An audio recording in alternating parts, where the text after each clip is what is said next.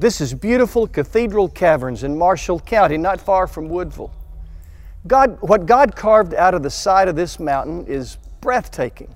This is really one of the natural wonders of the Tennessee Valley, and they've been such good hosts for us. We're here in a cave today because we're going to talk about a dead man buried in a cave who walked out alive. But first, a couple of weeks ago, my cousin Linda, whose mother was my mother's sister, came for a visit, and we tracked down our relatives back to our great-grandparents. Our great-grandparents, Copeland, are buried in Boaz. You're seeing a picture of Wink and Viola Webb Copeland's tombstone. Then we drove toward Aniata and had to ask around, but we finally found a small cemetery where our great-grandparents E.R. Erastus Rowley and Sally Cruz Murray are buried. The son of the Copelands and the daughter of the Murrays were my maternal grandparents, Lon and Bessie Copeland. They're buried alongside her family, the Murrays, near Aniata. It was a delight to walk through those cemeteries. Not fun, but an honor. Like walking on holy ground, cemeteries really are sacred space. We had some surprises that day, like finding graves of ancestors we didn't anticipate finding. But I'll tell you one surprise we did not experience.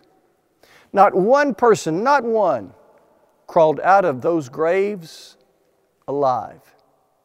But one day, one man did just that.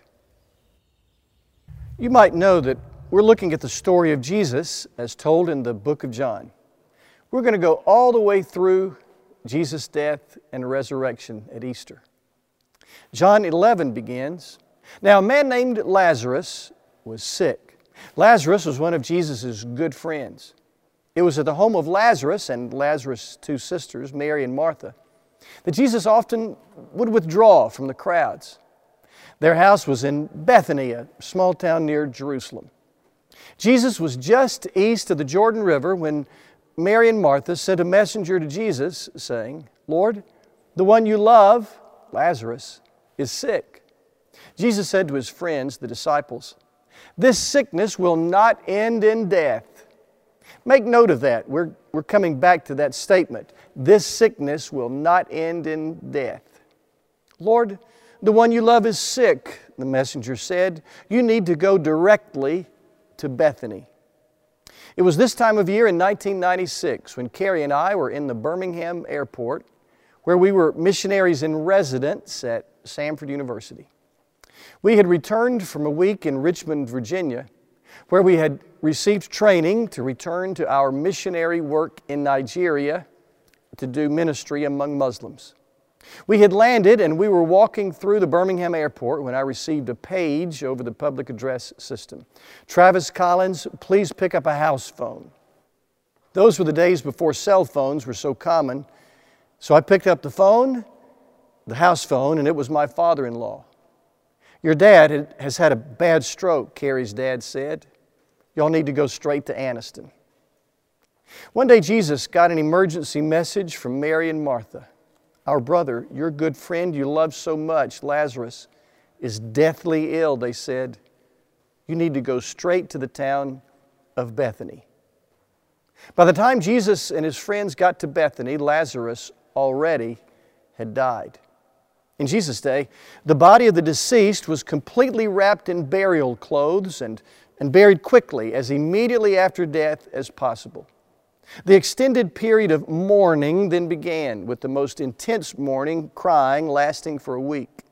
So when Jesus arrived, the family, friends, and neighbors still would have been gathered, and emotions still would have been high. As He approached the family home, Martha ran out to meet Him. "Lord," she cried, "if you had been here, my brother would not have died." Jesus said to her, "I am the resurrection and the life. The one who believes in me will live even though they die, and whoever lives by believing in me will never die." Soon Mary, the other sister, ran out to meet Jesus, and she said the same. "Lord, had you been here, my brother would not have died."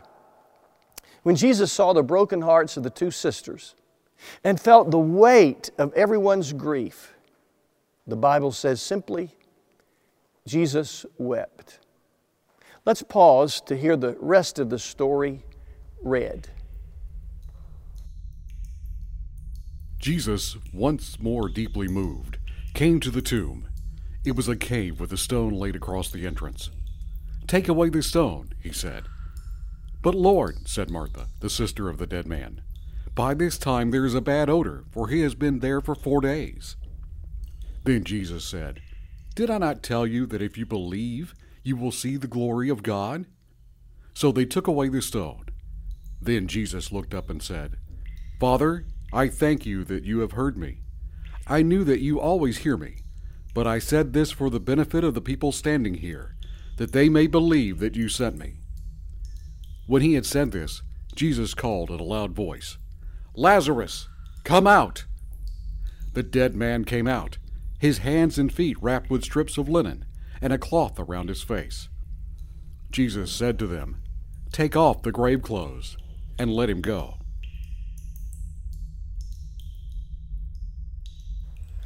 Tombs often were hewn out of the limestone so popular in the Middle East. Large holes in the stone as large as a small room. Other families used, for their tombs, a natural cave. Lazarus had been buried in a cave with a stone rolled in front of the opening to seal it. After commanding that the stone be rolled aside, Jesus called Lazarus by name. And like a mummy in an old movie, Lazarus walked out alive. This story is one of the sources of eternal hope for followers of Jesus. Nobody but God Himself knows how it's going to happen. But beyond our last breath, God is going to call our name. In John 5, Jesus speaks, "The time is coming when everyone dead and buried will hear God's voice. Those who've lived the right way will walk out into a resurrection life. Those who've lived the wrong way, into a resurrection judgment." Now, before we go on, we do have to acknowledge that this text says it won't be all handshakes and high fives on that day.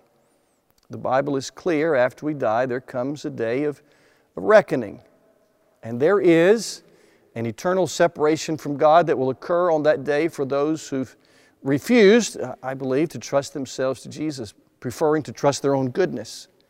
A separation from God, the mystery of which is matched only by its gravity. My favorite words in this whole story are in John 10, verse 4. "This sickness," Jesus said, "this sickness will not end in death."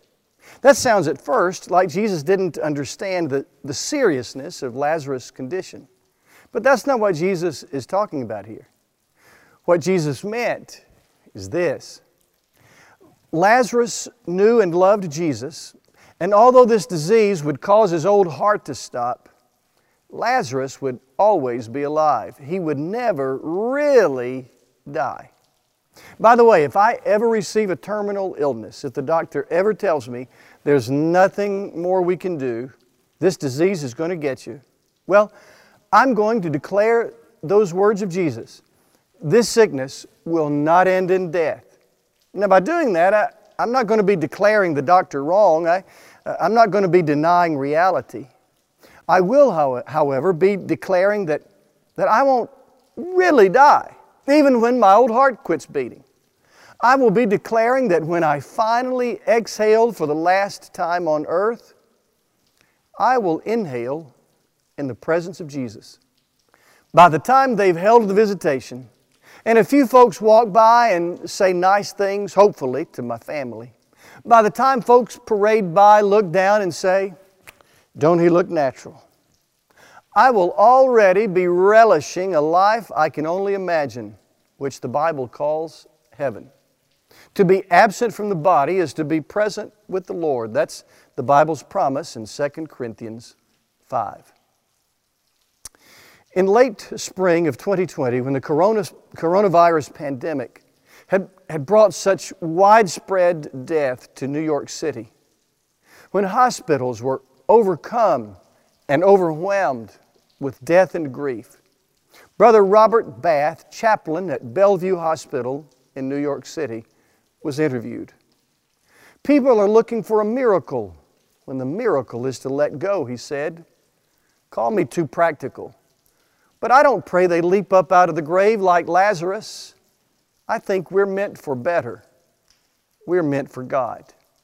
Well, I do pray for healing for those who are ill, and if I'm ever told I'm not going to make it, I probably will ask the good Lord for a little more time. But ultimately, I believe Chaplain Bath is right. There is something better than the miraculous end to an awful disease. It's resurrection. And resurrection is the promise ahead for all whose hope is in Jesus. Jesus called Lazarus by name. Let me close with that. I began by talking about my mother's grandparents and parents. So let me tell you a story about my mom and a little school somewhere down on Sand Mountain. When Mom was in elementary school, the country school she attended organized a trip for the students to go to the state capitol in Montgomery. It's hard for most of us to imagine, I believe, what a big deal it was for a little country girl from Blount County. The day of the trip came, and for some reason, my mom was late. My guess is she had to finish her farm chores and just didn't get there on time. When it was about time to go, the teacher stood at the front of the bus with the class roll. The teacher began to read the names. My mom wouldn't find out, by the way, until later what had happened. So the teacher began to read down the roll of students' names. Here, one student answered. Here, answered this student and then another student. Maud Copeland, that was my mom. And some overly eager, thoughtless little girl who was obviously in a hurry to leave answered, here. The teacher didn't look up from her list, and assuming that little Maud Copeland was on the bus, she continued down the list. When there had been a here for every name, they closed the door, and the bus left for Montgomery.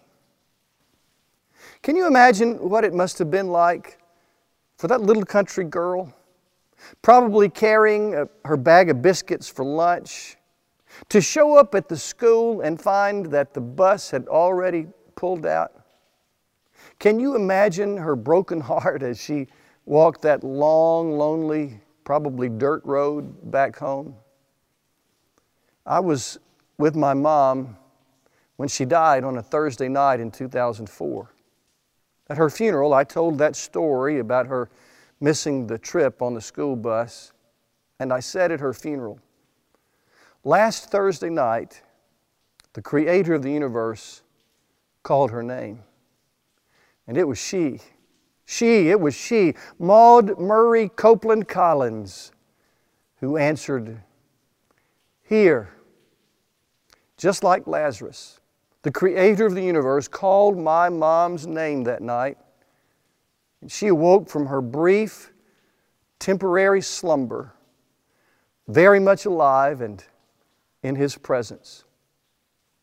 I am the resurrection and the life, Jesus said to Martha. The one who believes in me will live, even though they die.